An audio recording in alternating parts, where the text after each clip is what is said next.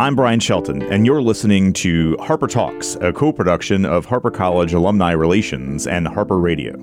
Today on Harper Talks, I'm excited to speak with Shannon Plate. Shannon is a graduate of Harper College, a 2010 Distinguished Alumni Award recipient, and is a licensed clinical professional counselor and an author.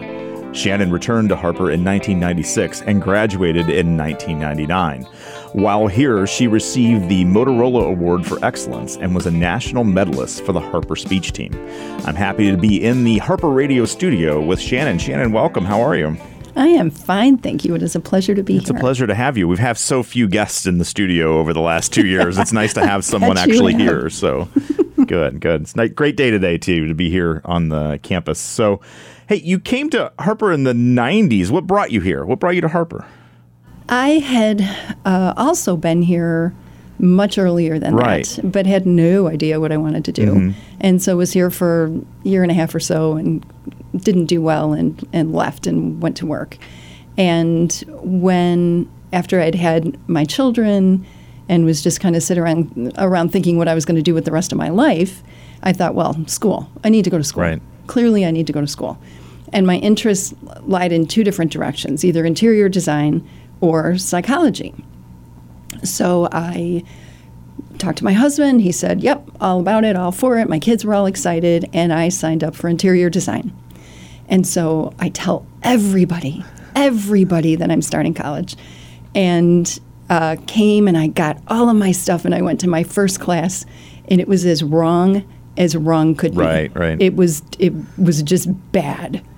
And I left. I sat through the first class, and I left, and I called my husband. I'm crying. I said, this isn't right. This isn't it. He goes, no. He says, return all your stuff and come home. So I came home, and then the next semester I signed up for psychology classes. It was psychology from then on. And then finished my associates here, went on for undergrad, and then graduate work. Okay, that's fantastic. I'm going to go back to something you said, though, that you started here, and it just didn't work out, and so you stopped. What happened? I was young. I had no idea what I wanted to do. Uh-huh. I had no direction. So it's like, all right, I'll go to school for business, right? I didn't even really know what that was. Right.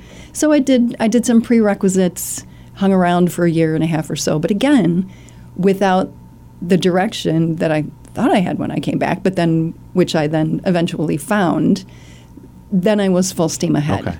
And see, I think that's a really common story. I hear this a lot of students, they've gone off to whatever 4-year university after they graduated from high school. They go there, they totally flounder while they're there. Then they come back home with their tail between their legs, and they go to Harper, and they're like, oh my goodness, I should have started here. Yes, you should have started here. So. Oh, yes.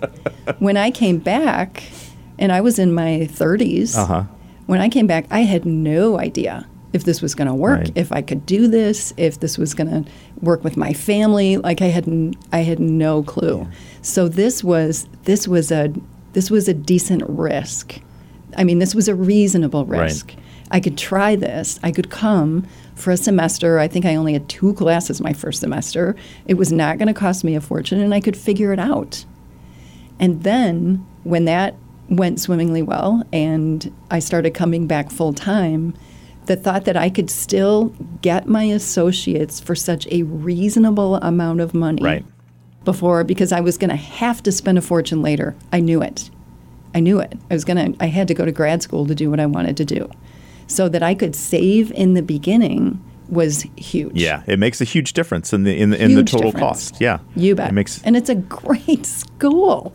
I'm a big Harper fan.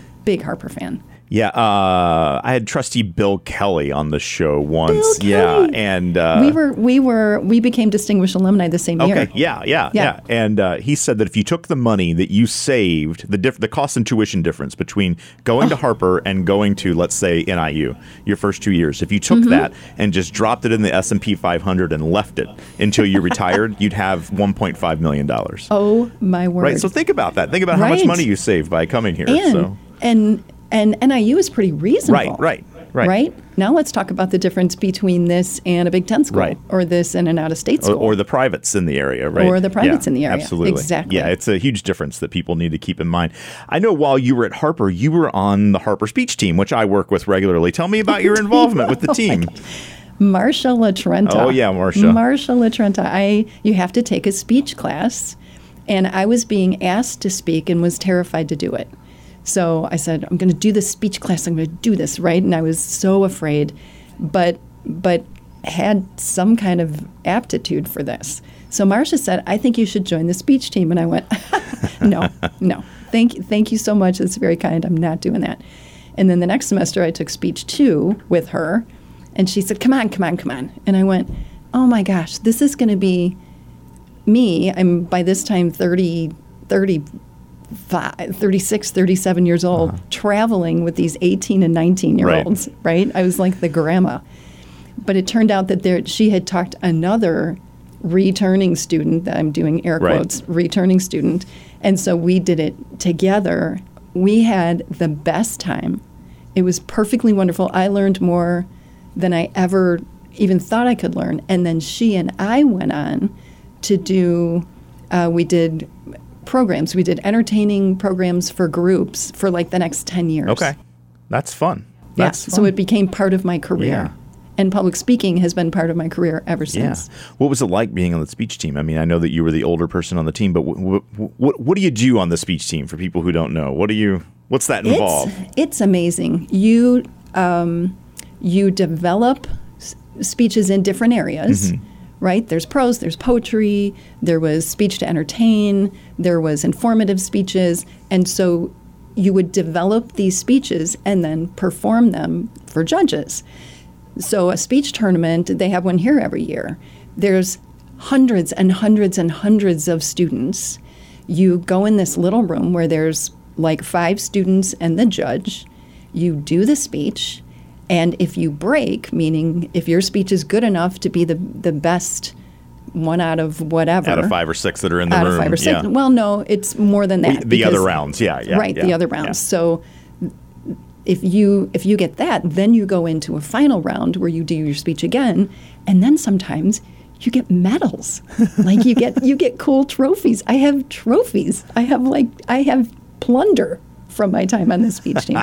It was great. It was also made me grow in ways I didn't even know I needed to grow, because you lose more than you win. Right? And that's no fun. Nobody likes to lose. But winning is a lot of fun.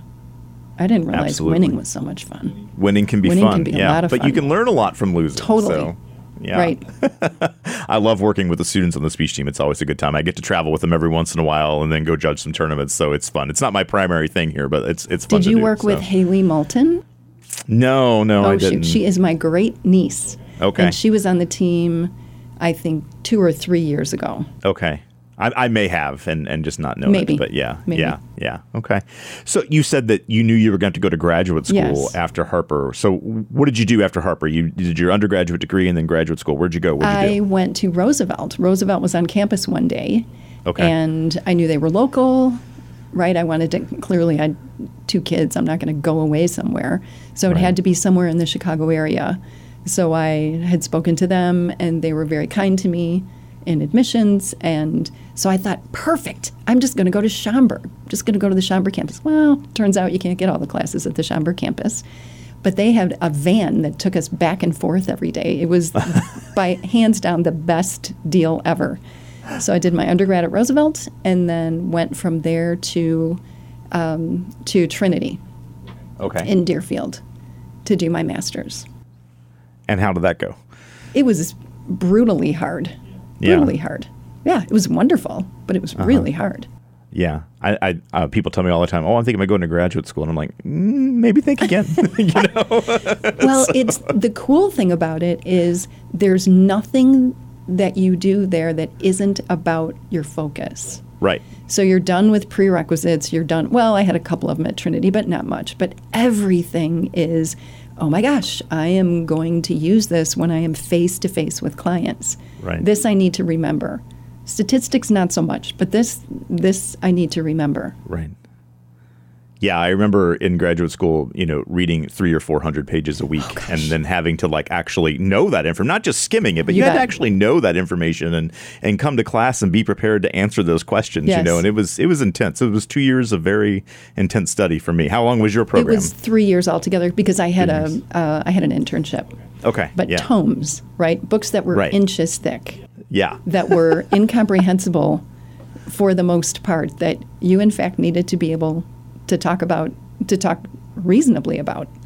Right. Yeah. You had to be knowledgeable about it, and if you weren't, they'd call you out on it. So yes. yeah, absolutely. Yes. I was looking at your website, and I find it interesting that your practice involves marriage and budget counseling. Yes. Would you talk to us about why those two issues go together? Having been divorced twice, I know why they go together. You totally know why they go together. Money, in fact, it's how I got into my field. I was volunteering at my church, and I had been a single parent. I had been divorced and was a single parent. And then when I remarried, now I wasn't working 2 or 3 jobs anymore, and I could volunteer places. So I went to church and I said, "What do you guys need?" And they said, "Well, how about this budgeting ministry?" And I said, "That's my jam." Right? I wouldn't know what to do with $1 million, but I can make 5 into 10. I can do that. Right. So I learned a lot about not just the budgeting process, but how to teach that and how to be kind and compassionate when you're doing that. And somewhere in there, a therapist that worked there said, "Hey, would you do this for money?" And I'm like, Yes, I would. Yes, in fact, I would. So while I was in grad school, I had a budget counseling practice that wasn't therapy. It was just budget. So that when I got my degree, when I got my license, now I do both of these out of one place. And many people will come for budget counseling, kind of get their affairs in order, and then stay for marriage counseling, or the other way around, because money is such a huge thing in marriage. Yeah. So they come to you for one and then wind up for both, is what you're saying. I think that's really interesting. Tell me about what else you do in your practice. What does it mean to be a licensed practicing counselor? What does that mean? I sit with either individuals or couples. I don't work with kids. So I started about age 18. And we sit and work through whatever it is that is the thorn in their side. If it's a couple, it's usually their relationship. At that point, my client becomes the relationship, right? Not one or the other. I can't align with one or the other. But with couples, the client is the relationship. Any individuals that come in, they are my client. And so I'm walking with them as they are working through something, trying to make a decision. I don't give advice. I'm not directive in any way. Counselor sounds like I'm going to say, "Well, here's what you should do." What you should do, right? Because I know, because I'm all wise. No, but I walk with people, and because I have this very expensive education, bring a perspective to the table, bring a way to look at things to the table, bring tools to the table that they didn't have before, that will be useful in deciding what that next step is going to be. Okay. What do you think the most common problem is with, particularly with marriage relationships, besides money? Communication. Communication? Yep. That's the hands down, which is how the book came about. Right. Yeah, I want to talk to you about your book because I'm looking and you've written 4 books. I have, in fact, written 4 books.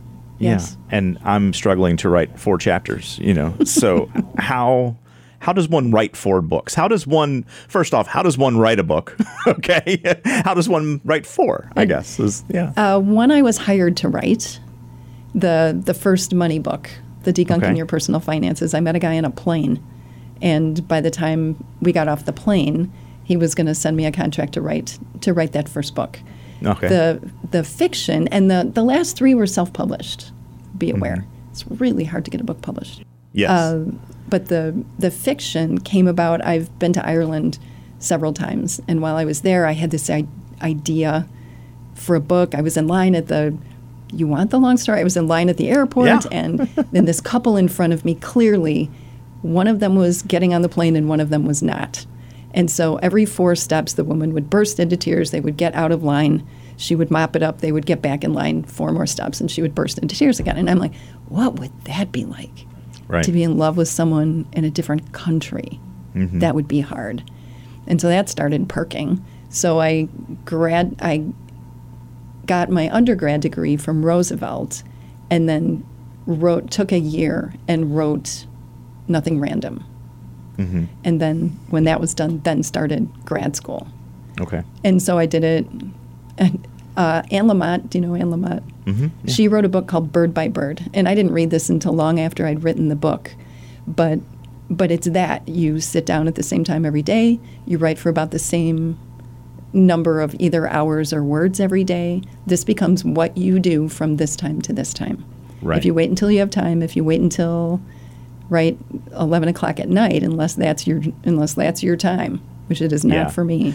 See, I just don't have the willpower because I was trying that method. I was trying every morning from 6:30 a.m. until 6:50. That's it. Wow. I get up at 4, so I was just going to write from 6:30 to 6:50. Yeah. Would you like my card? Yeah, exactly. But it just and then, life starts happening and it blows up and then you can't stick to the practice and get the writing done. So how did you stay so motivated to keep to the practice of that? This was my job for that year. Okay. I had not started school. I had not started grad school because I was doing this. Okay. And that's how I am. Yeah. You got the willpower to do it. Stubborn, I think, is the word that most people use. Yes. There's nothing wrong with being stubborn. It's an Irish trait. It's an Irish trait, exactly. And I have to tell you, it was so much fun. Well, that's so good. much fun. I loved it. I couldn't wait to sit down. And then the whole rest of the day, I was thinking about what was going to happen next. Okay. There is a tiny little spoiler alert. There's a death somewhere in the book. Well, there's a death in almost every book. Right. And so I had talked to people in Ireland. I had to take many, many trips to Ireland. Such a strain. So awful. Really took one for the team there. So awful to go to Ireland. It was just terrible. I've been once. I thoroughly enjoyed my trip. It was great. And I've enjoyed every trip. And so I had talked to all these people about what are funerals like in Ireland and how do you do this, and then came home and was going to write that section of the book. And then my friend who lives there, her mother-in-law died. Okay. So I turned to my husband and I went, I've been home like a week.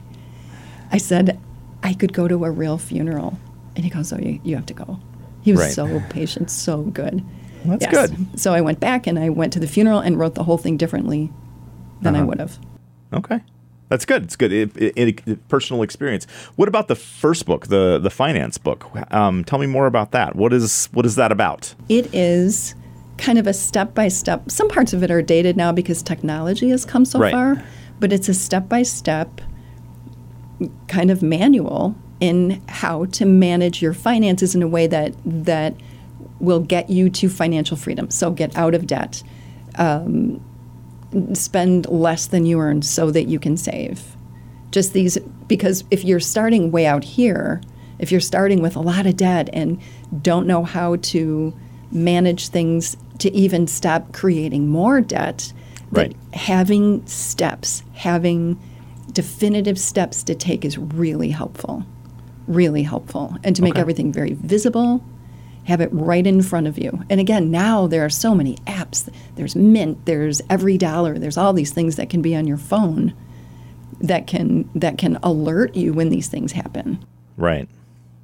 Is the book still available? I think it is. I think if you went on Amazon, you could get it for a penny. A penny? A penny plus $3.99 shipping. Yes. Maybe I get it Prime free shipping. Maybe. Exactly. It's out of print. It's out of print. So rare copy. Rare copies. But okay. That's very cool. Another thing I was noticing on your website, you talk a lot about empathy. Oh gosh, empathy. Tell me about empathy. Why do you words. talk about empathy so much? Because it is... Define empathy. Empathy is the capacity for understanding someone else's feelings. It's not feeling their feelings with them. It's not, oh, you're sad, so I'm sad. It's, oh, you're sad because this. So it's emotion plus situation equals empathy. Okay. You feel sad because your tire's flat and now you can't get to work. Or you feel frustrated because your tire's flat and now you can't get to work. Right? You feel sad because you can't make yourself sit down and write in the morning. Right. So it's the kind of vision that you learn to almost gift someone because it's completely other focused. Empathy is completely other focused. It doesn't matter how I feel about your situation. It makes absolutely no difference if I have felt the same thing. Right. That's not even a part of the discussion. This is all about you. Okay. You feel blank because blank. All right. And what do I do with that? How do I help someone with empathy? First of all, and especially in our culture the way it is now, the very act of giving time Okay. and being completely other focused is so unusual as to be Haley's comment. Yeah. Everything is brevity now, right? We're texting, we're emailing, we're quick calling, we're all, Instagram and Facebook, and very little is face to face. So to sit down and look at someone and gift your time and your skill is huge. So an essential part of empathy is listening. Yeah, yes. Yeah. It's listening and responding well, because you can listen well and respond badly. Right. I can listen to you and then say, oh, I know exactly how you feel because I went through that same thing last year and this is what I did. And you're going, who cares? Right. Right? You're not me. Our situations are not the same. And Right. honestly, I don't care what you did. Right? This is, it is caring without self. Mm-hmm. But it is doing that. It's doing it in a skilled way. Yeah. It's doing it with some learning behind it. So that was the Care Talk books, with little tiny skinny books that are very specific in how to do that. Okay. How to gift someone of your time and care. I have a weird question for Okay. you. Does that make you tired? Do you feel emotionally exhausted from listening to people all day for work? No. No. Because again, it creates distance. I care deeply about my clients, but their problems are not my problems. Right. Right? I have to be able to do my job well. I have to be able to leave that at work. Okay. But my care can be deep and meaningful because it doesn't have anything to do with me. Because it's not based on shared experience. If good counseling was based on shared experience, I could never work with someone that was in the tsunami unless Right. I was in the tsunami too. Right? And then my experiences would get all mixed up with theirs. Mm-hmm. So good empathy creates distance. It's work. My job is I love my job, and my job is tiring, but it's not tiring because I'm so involved in everybody's emotions. Okay, that makes sense. Yeah, that makes sense. I think what you're saying too a little bit is this idea that I think a lot of us have come to know over the years as we grow and mature, that a lot of times if you need advice about something that you're wanting to do or shouldn't do, asking someone who knows you very well might not be the best solution, right? It might be best to go to someone who's completely outside of your sphere of influence. Or that's right? what Google's for. And that's what Google's right. for. Yeah. If you're going to ask advice, and I think what we do as people is assume people want our advice. There's Right. quite a lot of unasked for advice floating around out there. I think a good rule of thumb is assume no one wants your advice unless it's asked. And even if someone does ask you, there's only two options with that. If I give you advice and it goes well, what have you learned? I learned that you give good advice. Exactly. You've learned to ask me. And if I give you terrible advice and it falls apart, it's all your fault. It's all my fault. That's right. So there's not a lot of win actually in giving advice. Yeah. Students will often ask for advice about majors and where to go to school and things like that. And I'll just always, ask them to, tell me what it is that you really are wanting to try to do. And then I can only tell you what some possibilities are, but I can't tell you what to do, right? I used to teach filmmaking, and my thing, I can't teach you to be creative. I can give you all the tools to be creative and put you in the position to be creative, but your creativity has to come from you, right? So so I totally get it. I will have clients that say, "Oh, come on, just tell me what to do." Right. Even though I'm not going to. They know I'm not going to. Right. Please tell me what to do. Just tell me what you think I should do. Nope. I'm not doing that. So you became a Harper Distinguished Alumni in 2010. What was that like for you? I have to tell you that is in the top probably 3 greatest honors of my life. Wow. Yeah. Harper meant so much to me. I had a wonderful experience here. And this was when I realized that, because I had been on my own, very entrepreneurial, and so I counted on myself for encouragement or that kind of thing. But when I got here, there was nowhere in my life that hard work was rewarded more than at Harper. Okay. If you worked hard, there was somebody standing right there saying, hey, I've noticed that you work hard. How about this? Why don't you join this? How about you do a commercial for Harper? How about you get into the Phi Theta Kappa? How about you join the speech team? Mm-hmm. There was someone standing there waiting to be encouraging. And I'm like, wow, I love it here. If I could have stayed here all 4 years, I would have. Yeah. And the teaching, I hear that a lot. Yeah. And the teaching was outstanding, and the place is beautiful, and there's art hanging everywhere, and the bathrooms are always clean. I mean, there's nothing not to like here. Right. While you're telling me that, I just low-key looked you up on LinkedIn real quick just to make sure, because I kind of low-key harass our alumni about this. You have Harper College listed on your education on your page on LinkedIn. Proudly. And sometimes when I'm interviewing people, I'm like, you're a distinguished Harper alumni and you don't have Harper College listed on your Give and me I kinda, their names. Low-key shame them, right? So. You bet. I have my diplomas in my office just in case anybody's, like going, checking you out. Yeah. Did you actually graduate? Harper's right there proudly hanging. Yeah. I always talk about that with folks because, and I think folks in our college foundation would echo this. A lot of people, when they go to school, when they go to a community college, when they leave, what they identify with is the place where they finish their undergraduate degree. And that's whose T-shirt they wear and who they donate to at giving time and whose homecoming they visit and that sort of thing. And it's like, well wait a minute. Wait a minute. What about us? So I always like to check to see if people are listing Harper on their LinkedIn profile. Absolutely. No disrespect to the other 2 fine institutions I attended, but Harper was my favorite, hands down. Hands down. Well, speaking of giving, you started the Distinguished Alumni Scholarship or co-founded? I was asked to head it up. Okay. I wish I could say that it was my idea. It was not. All right. But I was asked to head it up. All right. And I did. So tell me about the scholarship. What's going on there? I harassed many times every distinguished alumni. Mm-hmm. And we gathered over the course of, 6, 7, 8 months or so, about $18,000. Wow. Towards the scholarship. We wanted it to be endowed so that it would give every year. Right.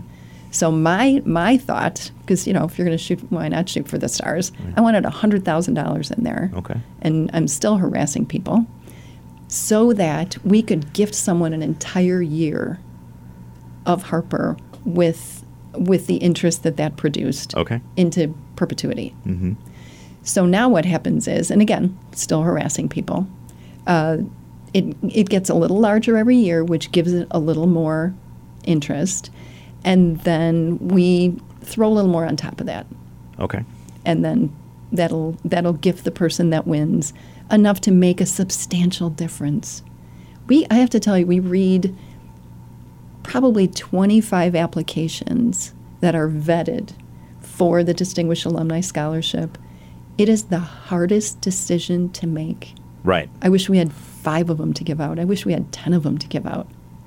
Student on top of student, hardworking, doing everything that they can do in sometimes dire financial situations where this money is going to make a big difference. It's life-changing, yeah. Life-changing. This could be the difference on whether they get to come to school or not. Mm-hmm. It's humbling. Yeah. Well, let me ask you a question then. Because something I'm personally interested in, and I think people listening might be interested in. How do you ask people for money? Nobody wants to ask people for money, No, right? Like that's nobody like the wants big to ask no-no. people You don't for money. talk about money, right? Right. Yeah. How do you ask people for money? It was easier for me because we were distinguished alumni. Okay. And So there's a cohort group. They know who it's you a, are. It's a well, they didn't know who I was. They know now. They kind of dread my emails now. Right. But but we're in a cohort, and we're in a cohort that honored us, and we all love Harper. Mm-hmm. So to go to everyone and say, you guys, it's the least we can do. It's the least we can do. Look what Harper has done for us. Right. So was it guilt? Yeah. Okay. Yep. I think there was guilt in there. I think there was, yeah. Yeah, I'm checking all the psychological words. Yeah, guilt. I have to get you to come and work on our scholarship fund. I have to get you. Oh, no, because I'm still working on mine. You could do 2 at a time. But people were kind and people were giving, and it really has gone very well. That's good. And so we get together, not in the last 2 years, but usually we have a dinner at my house to choose the recipient and have a wonderful time. Well, that's fantastic. I love it. I love that you're giving back in that way, and that group of people is giving back in that way as well. It makes a huge difference. I donate to the college every year through the Promise Fund, and then particularly to the radio station fund, and do the same at my undergraduate institution as well. And you get the little. Harper will always, the foundation does a really great job. They'll send you little notes, thank you notes from a student, handwritten, or I you got get a one little last week. Yeah, or you get a little video, and like the cynic in me is like, yeah, thanks a lot. But like the warm-hearted person in me is like, that's really cool. They sent me a really nice note. I appreciate that. Oh my gosh. Yeah, yes. I appreciate it. So yes. It's fun. I always ask all the guests on the show, what advice do you have for 2 groups of people? Okay. Someone who is maybe considering coming to Harper College but isn't sure, that kind of undecided student, I'm going to go off to whatever school. And the other one is advice for current Harper students about what to do while they're here. Okay. Yeah. For people thinking about coming, other than just saying, yes, do that. Right. I would ask them to look very carefully at reasons they wouldn't come, right? It's kind of a slam dunk in terms of quality of education and reasonable financial cost. All of those are kind of a gimme. So I think it's more about, well, gosh, why wouldn't you do that?